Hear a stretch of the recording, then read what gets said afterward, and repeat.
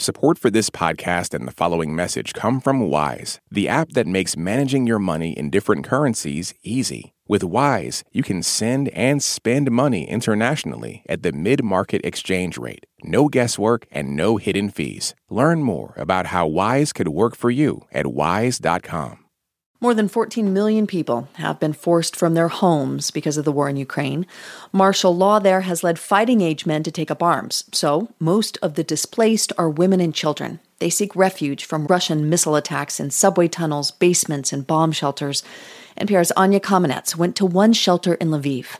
Olga Zabzaluk is the director of a private preschool in Lviv with bright red playground equipment outside.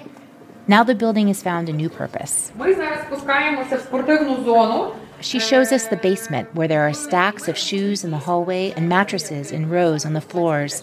About 4,000 women and children have spent at least one night here since the start of the war, half of them in the first week, as they mostly streamed out of the country. Now there are fewer than 100 left. One of them is 11-year-old Gleb Zapergin. His blonde hair shaved on the right, sweeping down on the left, and tinted blue.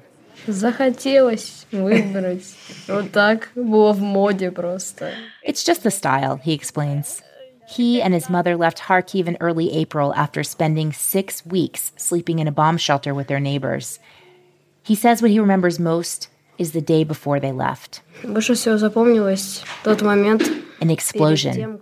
It happened just 100 meters away from the shelter where he was hiding, and his mother was outside at the time. That was their last straw. It's not an uncommon story at this shelter. 24 часа в сутки.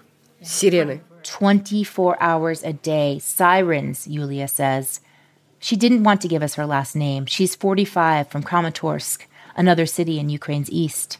She sheltered with her coworkers at a bottled water factory.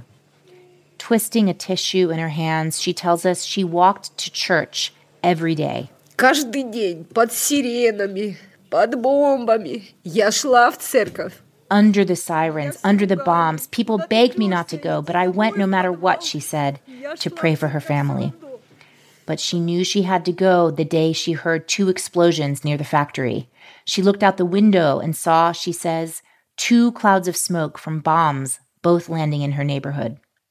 Yulia and the others NPR spoke with express great gratitude that they ended up at the place simply called Shelter Lviv. It's here because of Instagram, says co-founder Olga Zabzaluk, and specifically a Ukrainian stylist she follows. On the second day of war, in her Instagram stories, she wrote, "Let's do something about people who need help." Zabzaluk reached out to her, and the 2 women met for the first time ever and decided within 15 minutes to co-found this shelter. They offer legal help, psychological counseling, and a chance for kids to do what kids do, like play Twister. Gleb Zapergin calls the place awesome. There are lots of other kids here to play with, and after being stuck in a basement for so long, he can finally take walks and play his ukulele.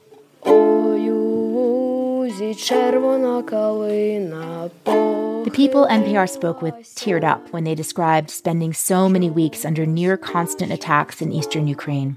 Some of their houses are destroyed, but they all want to go home. Если бы знали, как хочется домой. Вот хоть пешком иди, хочется домой. Просто-напросто. I would walk there if I could, Yulia says. Anya Kamenetz, NPR News, Lviv, Ukraine.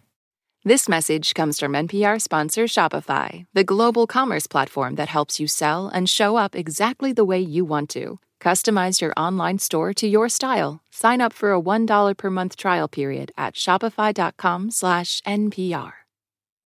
This advertisement comes from our paid sponsor, Fundrise. High interest rates mean that real estate assets are available at a discount compared to previous valuations. The Fundrise flagship fund plans to expand its billion-dollar real estate portfolio over the next few months. Add the Fundrise flagship fund to your portfolio at fundrise.com/NPR. Carefully consider the investment objectives, risks, charges, and expenses of the fund before investing. Read the prospectus at fundrise.com/flagship. I'm Jesse Thorne. Why did Cole Escola write a bonkers, extremely fictionalized play about Mary Todd Lincoln? Well, it was 2020 and we were all so isolated. I just started doing research, but the truth is, I just thought of it. We'll talk about that and more on Bullseye from MaximumFun.org and NPR.